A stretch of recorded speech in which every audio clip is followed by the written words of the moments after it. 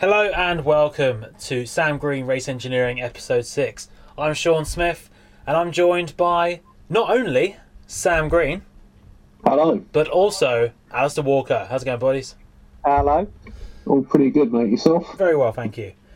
Excellent. Good. So, boys, what are we going to talk about today? I'm going to tell you. We're going to talk about Sam's little project he's got on, his little thing, which I'm sure will blow up nicely in a nice flowery mode. No, not really. It's going to be his really cool thing. Sam, talk about what you're doing. It's sim racing. Yes, I've been decided to take my sim racing a little bit more seriously. Currently, I race with a group called Community Sim Racing on the Xbox, primarily on Project Cars, but we do dabble in a few other games, I suppose you call them, as well. But yeah, a variety of different series. There's not very many other motorsport clubs where they have an IndyCar championship, a Group C championship, and a touring car championship. Yeah. So Unless you maybe go to the Silverstone Classic. yeah. Possibly, yeah. Yeah, so what we're going to be talking about today is basically we're going to be introducing you guys listening to sim racing, sort of what it is. I suppose its origins in some ways, where we first saw it in motorsport, whatever, the gaming side of it, and why this is more so than your general Gran Turismo video game. And really just sort of talk about the series and talk about our experiences, because obviously, Al, you've been fairly active in the sim racing scene, as it were. Yeah, I've been active on and off, I'd say, for years. Yeah, and obviously Sam's got his one here, so that's what we're going to talk about. Right then, I suppose the key question is, what is sim racing? Sam, do you want to answer that one? Well, I mean, essentially, sim racing primarily is just a video game. It should be just a bit of fun with some of your mates, but obviously in this new wave of esports across the board, there is now competitive sim racing as well. So a lot of the official series are run on things like iRacing that Al does.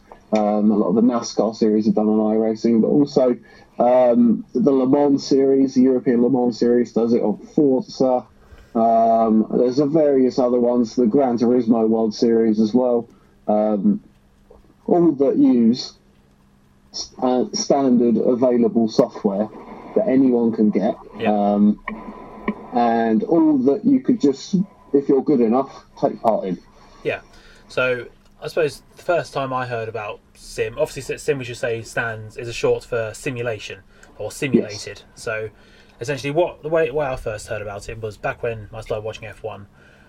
You'd see the test drivers, you'd hear about test drivers and the drivers learning the tracks on essentially video games, on very large screens with their big I suppose they're a bit like the sort of fairground rides you see, where they sort of simulate a roller coaster. There's similar rigs to that, where you can sort of feel some of the G-force as well, some of the cornering forces, and you can learn sort of where the bumps in the tracks are. You can learn how straight, where the braking points are.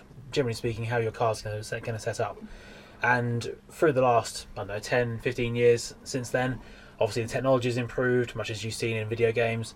And these days, it's part of the course for every single F1 team to and many other teams aside from Formula One to essentially have a sim team, as it were, sort of testing and developing the car alongside the on-track stuff.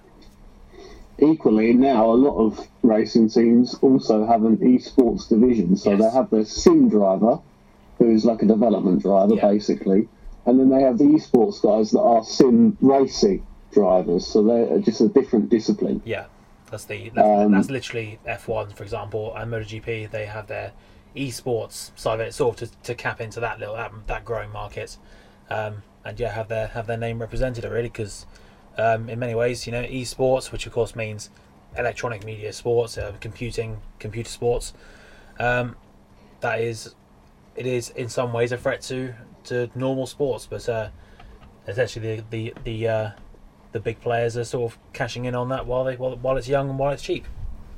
I would actually add to that, not necessarily while it's that young.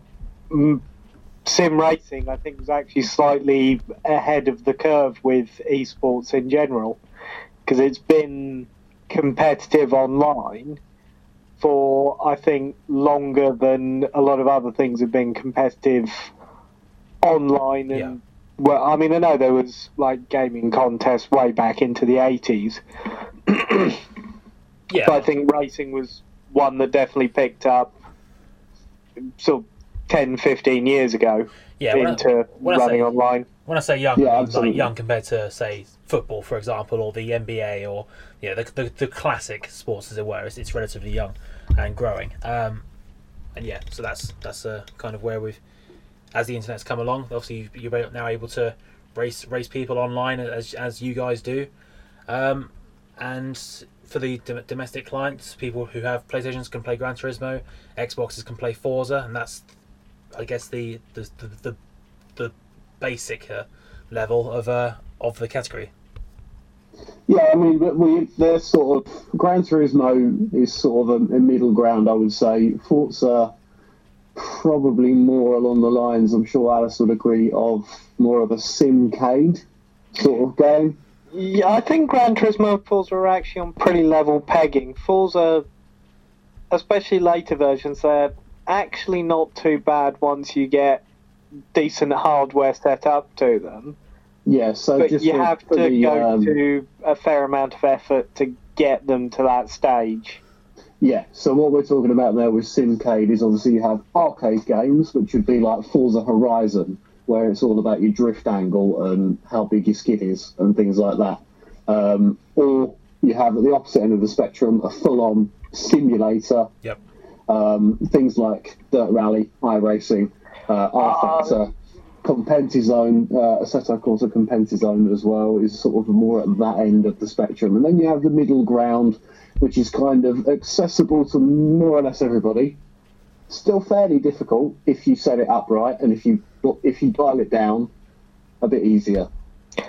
I would disagree with you slightly there. I'd say there isn't any true rally sims out there. I think Dirt sits slightly below it.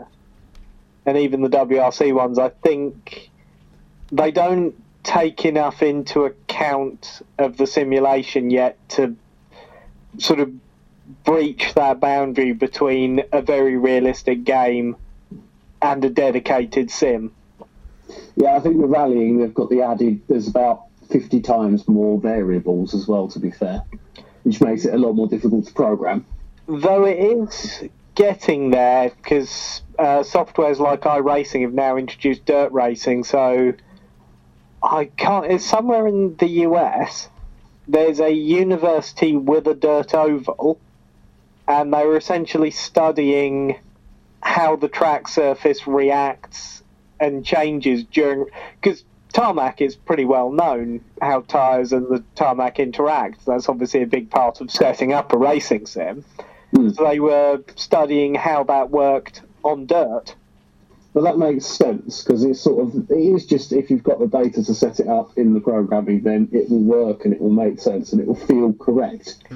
Yeah, I think and it's that's realistically, that's what a lot of the sim drivers that I race with even, that's all you really want. You want it to feel right. You don't necessarily want it to feel hyper realistic, so you can't physically drive that Indy car, but you want it to feel correct. Well, here's the thing. I think some people sometimes mistake difficult for realistic. Because if we take something like a GT3 car, for instance, that's in lots and lots of sims, yeah, obviously to go very fast in them, not easy, but I don't think they're actually, admitted, I will say straight off, I've never driven a GT3 car. My impression of them, because of the way the class was designed, is I don't think they're that difficult to drive, because they were designed for a mix of professional and amateur drivers. That's correct. Yeah, that's true. So I don't think, especially with all the traction control and ABS, I don't think it's a complete unruly monster if you hop behind the wheel of it.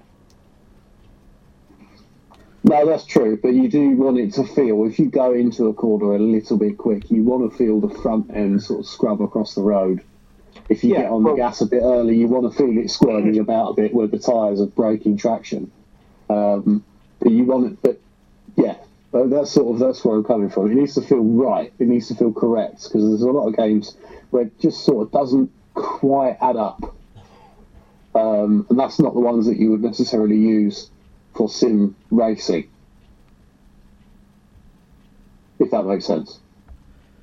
Yeah, no, that makes sense, because, as you say, with sim racing in particular, let's just talk about the differences between what we call a sim racer and a full-on simulator compared to the arcade stuff. So something like Gran Turismo and Forza, they sort of have quite a washy feel underneath them, and then it's then sort of feeling the differences between these bigger games such as R-Factor, iRacing. And I remember when I first played Project Cars, for example, and you could sort of feel the bumps in the road, and this was on an Xbox or a PC. You could feel the detail that was going into that game compared to something like the sort of smoothed off arcade feel of those other games. So I mostly race on Project Cars too. Just because there's a lot of various different classes of race car rather than lots of different road cars and a few race cars. That's what I use, and I think it's pretty good. I've not done a huge amount of track driving, but obviously I do quite a lot of driving at work in karting, so I know what a track feels like. And when you use a steering wheel, which I'm sure Al is going to come on to talk about in a minute as well, a proper steering wheel with force feedback and good sensitive pedals with the right sort of resistance, it can feel very, very immersive, Project Cars. But it's not perfect. It's not brilliant in every sense of the word, but it's pretty good. Yeah. Al, do you want to go into the... You are the guru of the full sim races as they were. So just how much different would you say? What is it that actually makes a sim racer that nth degree different to the middle tier of Project Cars and the lower tiers, quote unquote, of the console sims? Yeah. So the big difference is maths. It's what the program is doing in the background. So something like Forza and Gran Turismo actually do this to a degree.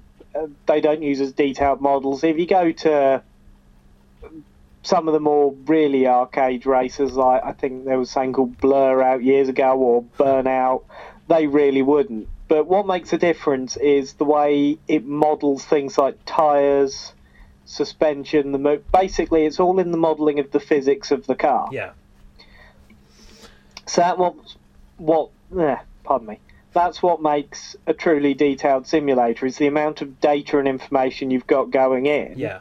It's what's coming back through the wheel to you. As I was saying, Sam, when I first played Project Cars, I played it like an LMP1 car around Suzuka, and when you come under the bridge and you're coming up to the hairpin, you can feel these bumps as you come into the corner, and that's just something that I've never experienced before. You can hear the tray sort of bottoming out, sort of feel it coming through the vibration sensors on the controls, and that's what made it I just opened my eyes to how different these things are compared to your old school style stuff. I found, just on that note, just on the feedback side of it, I last week I was in my Group C championship, and we were racing at a historic Monza in the absolutely torrential rain.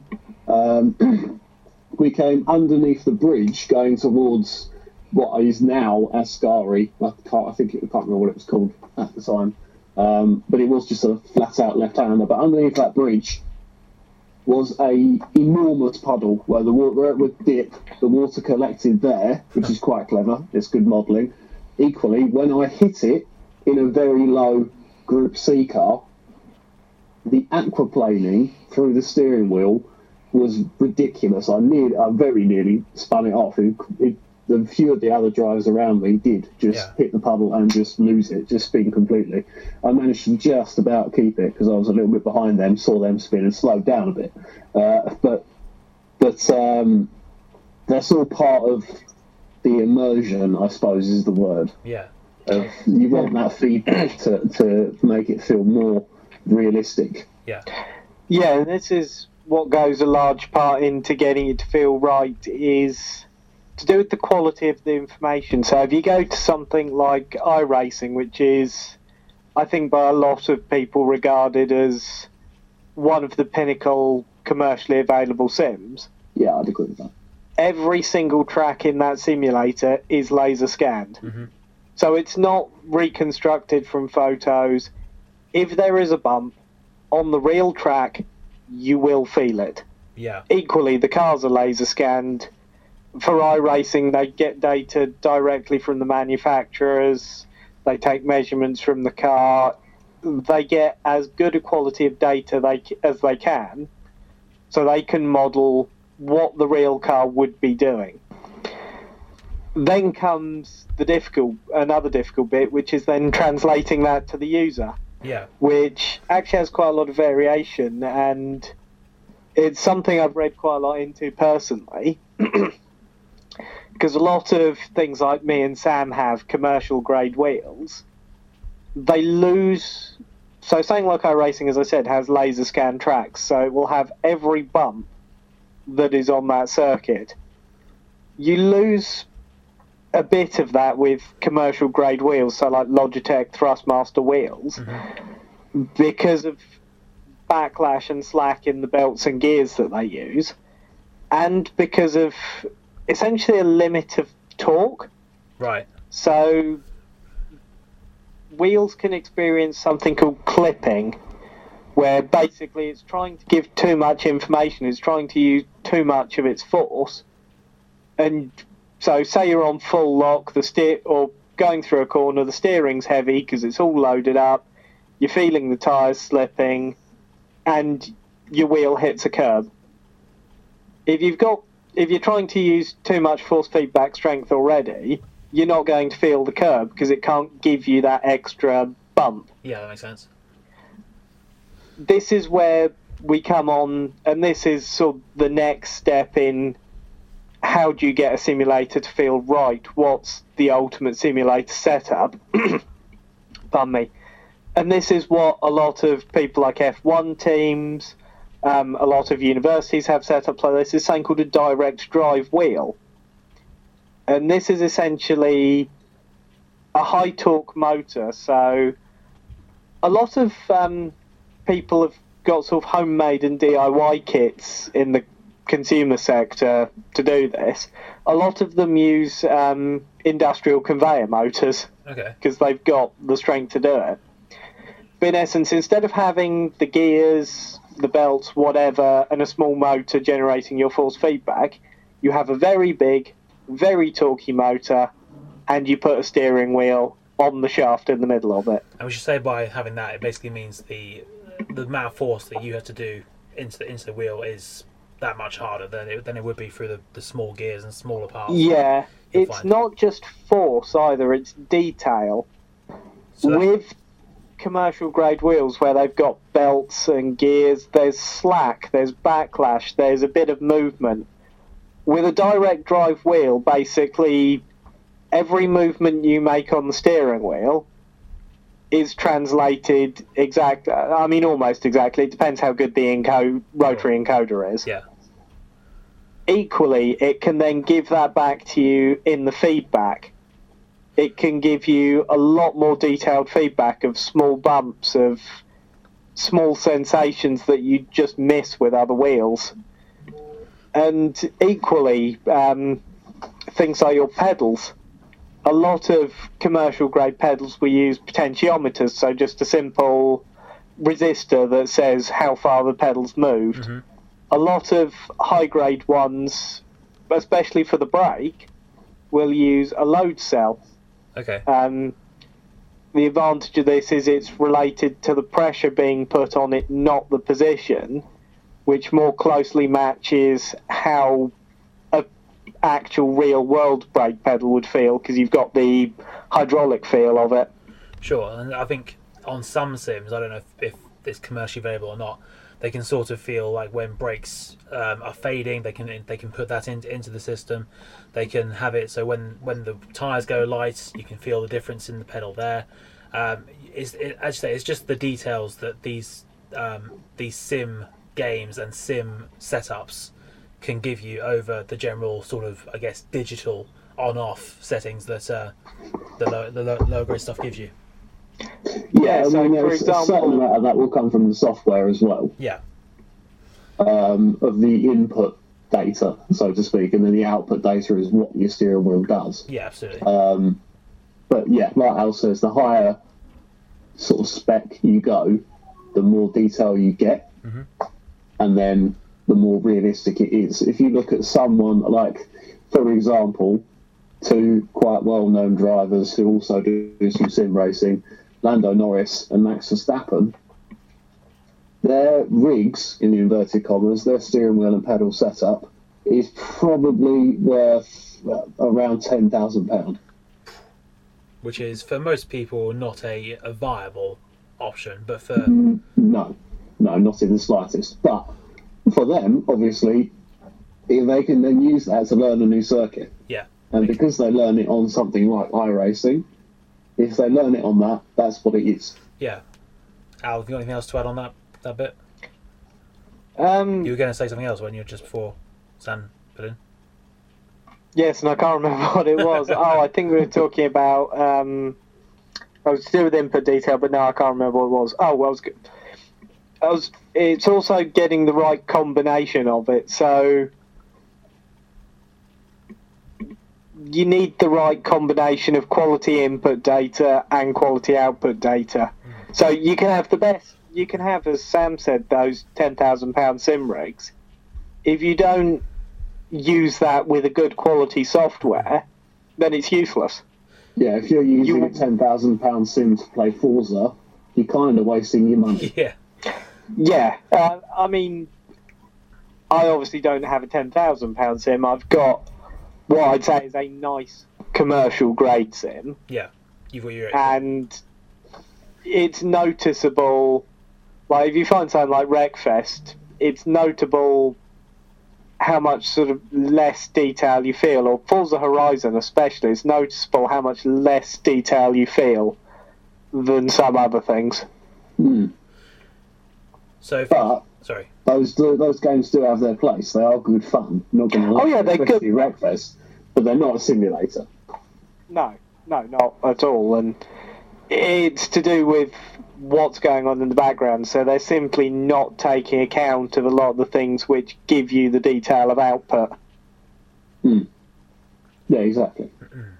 Now, the one I want to go on to, a lot of the reason why sim racing has become, I guess, more popular and also more accessible, and the development is also ramped up, is because of a lot of restrictions in motorsport these days in terms of the testing and in terms of the on-track testing, I should say, and dyno testing, that sort of thing.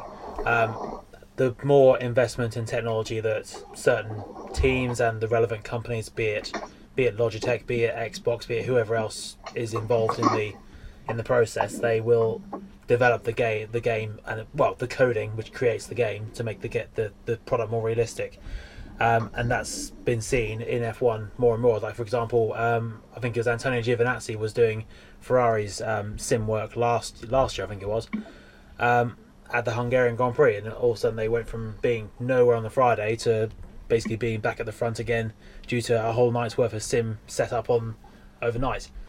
And as you say, Sam, it's then become, you've seen now drivers from professional disciplines joining the online community, as it were, in the actual race events. Yeah, I mean, I think it's quite cool that you can, if you're on iRacing, you could do the Spa 24 hour and you could be grouped with Lando Norris and Max Verstappen. It'd be quite daunting, don't get me wrong. That'd be great. But it would be quite cool.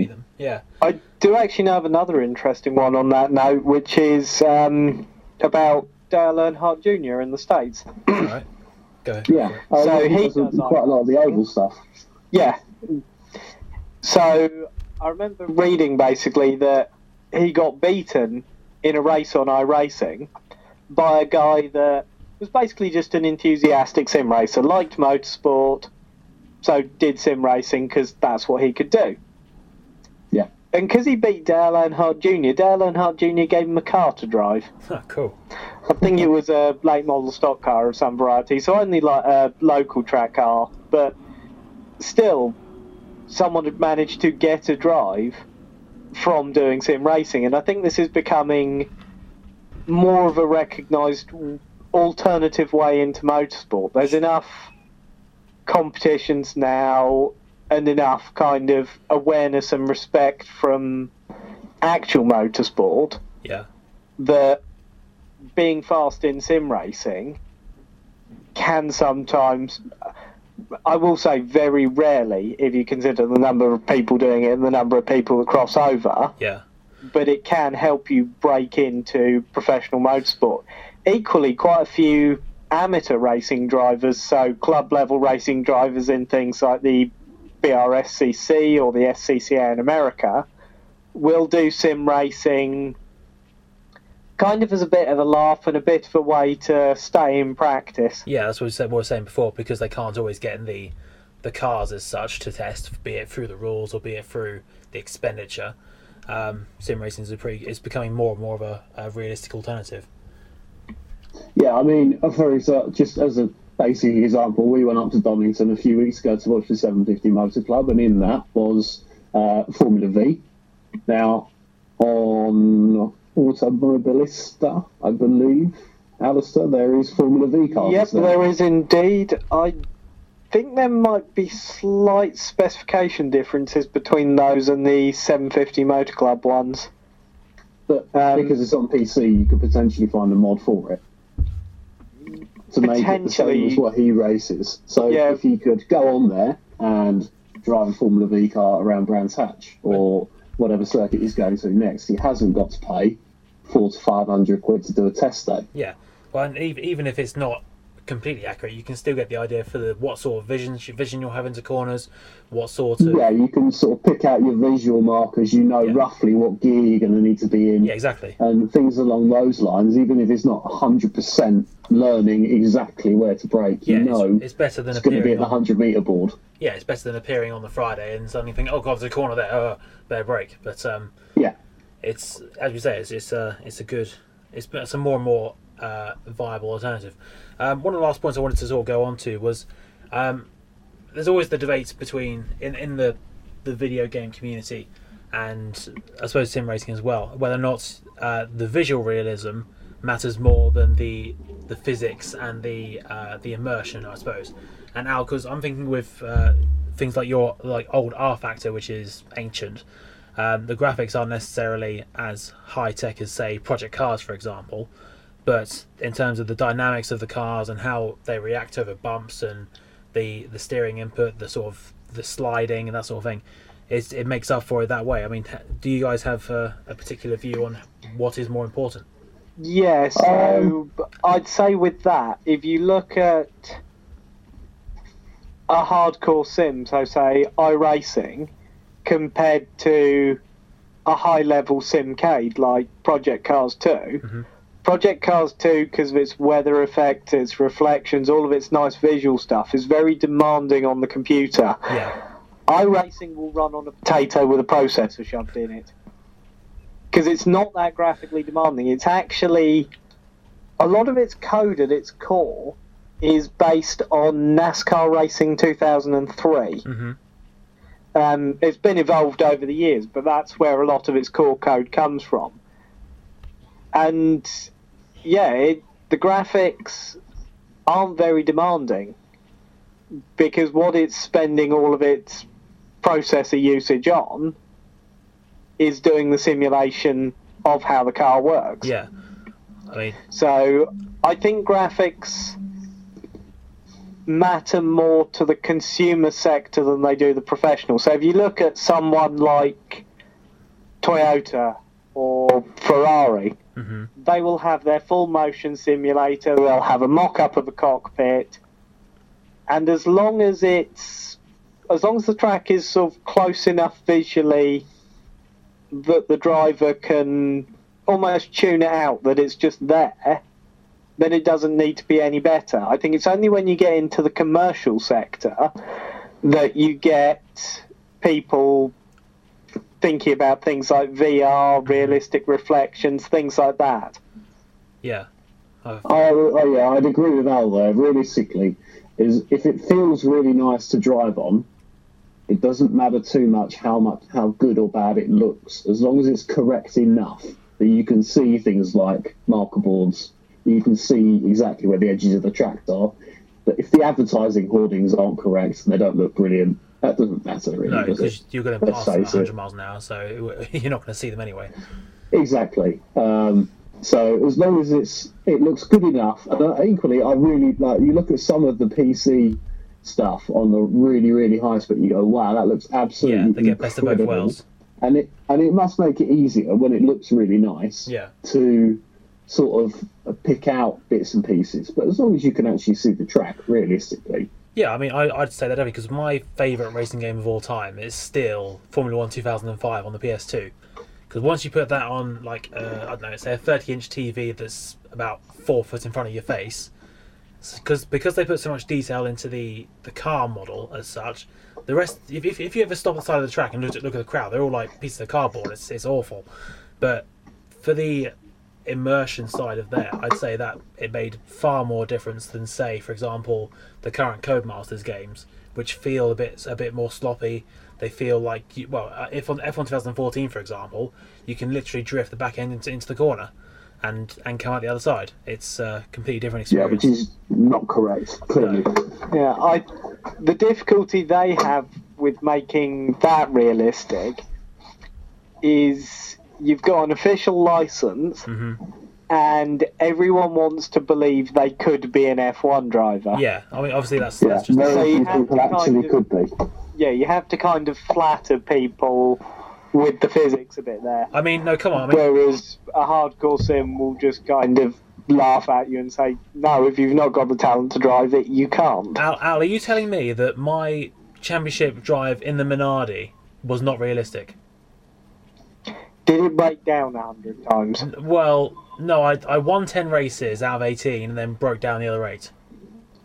The reliability is probably realistic, but the winning potentially not so much. Well, I think what we need to do there is turn the difficulty up a little bit. What are you on about? It was on top difficulty with no traction control or ABS. Yeah, And it was on my of wheel. course.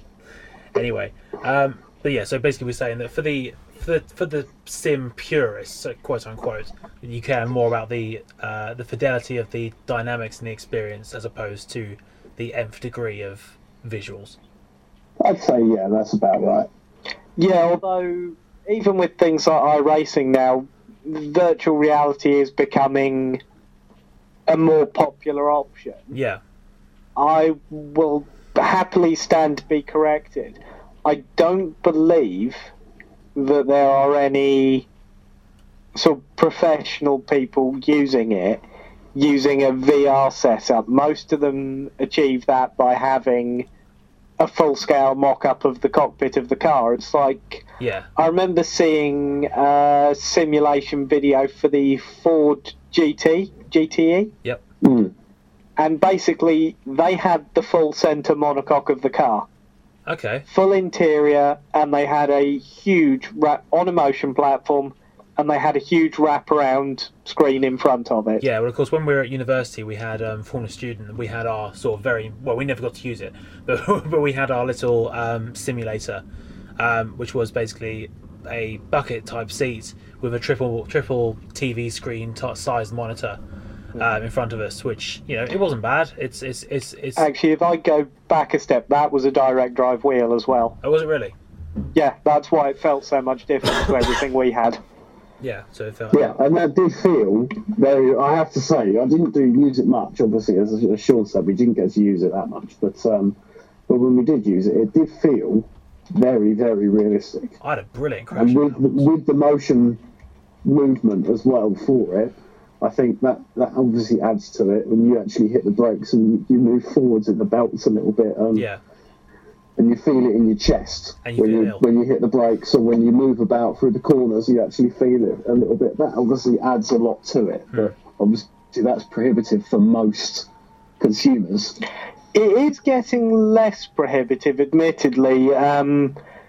Consumer-grade companies like Fanatec are now starting to introduce direct drive wheels. Yeah. They are very expensive. They are very nice. I will actually say there are cheaper direct drive wheel options on the market.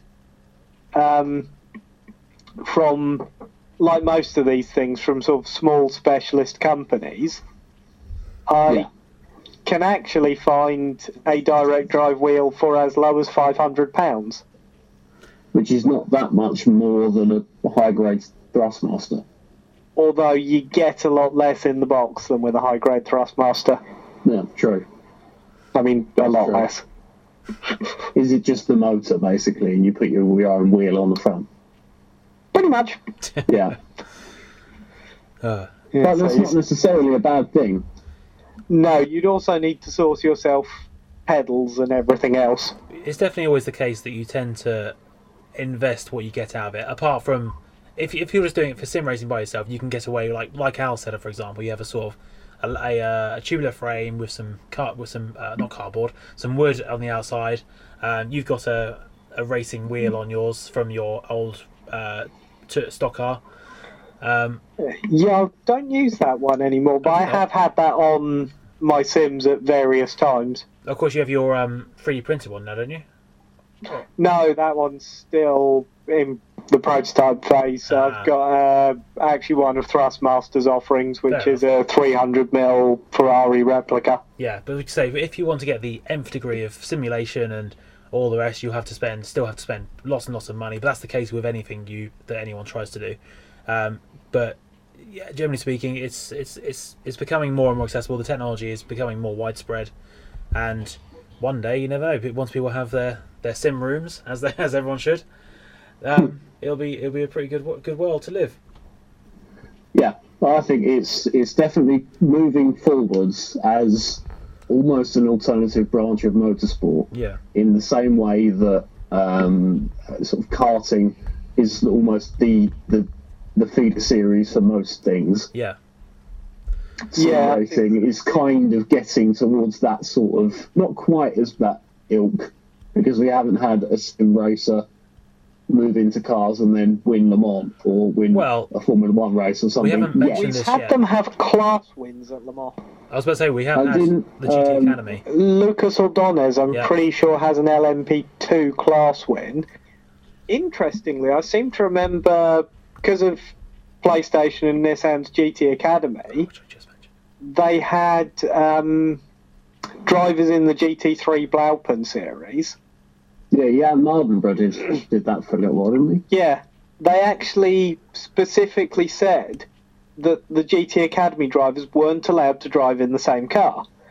And the reason for this is obviously that series is divided on driver rating, isn't it? So you get Pro-Am, and it depends on the makeup of who's in the car. They weren't allowed to drive in the same car because essentially they didn't have much real-world experience. Huh. But they had a lot of sim experience, and they'd gone through a big competition with a lot of people to get where they were. So they were faster than their driver rating reflected, if that makes sense. Yeah. Yeah. So you quite often see in kind of, you do see it occasionally, don't you, that a driver just comes out of nowhere. Yeah, so in some respects they really did come out of nowhere because they had little real-world racing experience. So they came into a GT3 car, obviously because of the lack of experience, lowly rated, but surprisingly fast. So, yeah, they got specifically told they weren't allowed to be in the same car. I do wonder if, because obviously I don't think Nissan do the GT Academy anymore, do they? Unless they not in the same sort of way. There is the Gran Turismo World Series now instead, which is kind of in-house. Yeah, the winner of that. I think the GT Academy partly ended because there was a big driving force in it at Nissan, which, again, I'm happy to be corrected, I think was Ben Bloby, who was also responsible for the GTR Nismo, the Delta Wave, the front-wheel drive Le Mans car. And after that sank like a lead balloon, I think he had to fall on his sword. How come we can't have a go at the Nissan when Chris isn't here? We can't discuss the GT Academy when Chris isn't here either, because I feel like he would have things to say about that. We'll bring him on for another episode. 8 things? Several things. Well, he is Mr. 8th place, isn't he, when it comes to Gran Turismo? Yes. Anyway, unless you guys have got much more to discuss. I think for the intro discussion we've had here, I think that's more or less all I wanted to speak about really with this one. Sam, obviously, feel free to do your little plug for your series and. Yeah, of course. Yeah, so we got Community Sim Racing on Facebook. Find us on the group. We're on Xbox primarily, but we've got a few PlayStation members, so the more the merrier, really. And obviously my Instagram, SamGreen0109, which is also my Xbox gamer tag. So add me on there, and we'll have a race. Yeah, we should also say that Sam, obviously, with our good old friendship, which is between Sam Reverse Engineering and Stelvio Automotive, we'll be constantly updating each other's sort of feeds. So feel free to have a look on both pages, follow both, please, and yeah. So we'll be sort of talking more about sim racing, your series in particular, and sort of the general. We'll bring Chris as well, so sort of get his perspective as well, because I'm sure he'll have some more points some opinions. Yeah, of course. But until then, Al, thank you very much for joining us on this episode. Thank you for inviting me along. Hopefully I get to come back at some point. Oh, I don't see why not, Sam. It's your series, so you can decide that. I don't see why not. No. Cool. Until then, just bring biscuits next time. Well, that's no good for the internet, is it? We can't eat them. I mean, you could post me biscuits. What's your favourite biscuit? No. Anyway. Beside the point. Follow me on Instagram. Follow me on Twitter. Yeah. Follow Stelvio on Twitter and Facebook, and I'm on Facebook as well. At Stelvio also. Alice is on there, but he doesn't do a lot. He does do. So, no, come on. Al does do some articles for me very occasionally. No, he's not on Facebook very much. I mean, to be honest, I've been holding off posting on Facebook because I hadn't done any articles for Sean, and I didn't want the kind of steal content that I was planning to write for him. Anyway, on that bombshell, yeah, we'll see you next time on Sam Green Race Engineering. Thank you very much for listening. Follow everyone on Twitter and Facebook and Instagram, whatever else, and of course YouTube. And we shall see you next time. Thank you for listening. Take care and goodbye.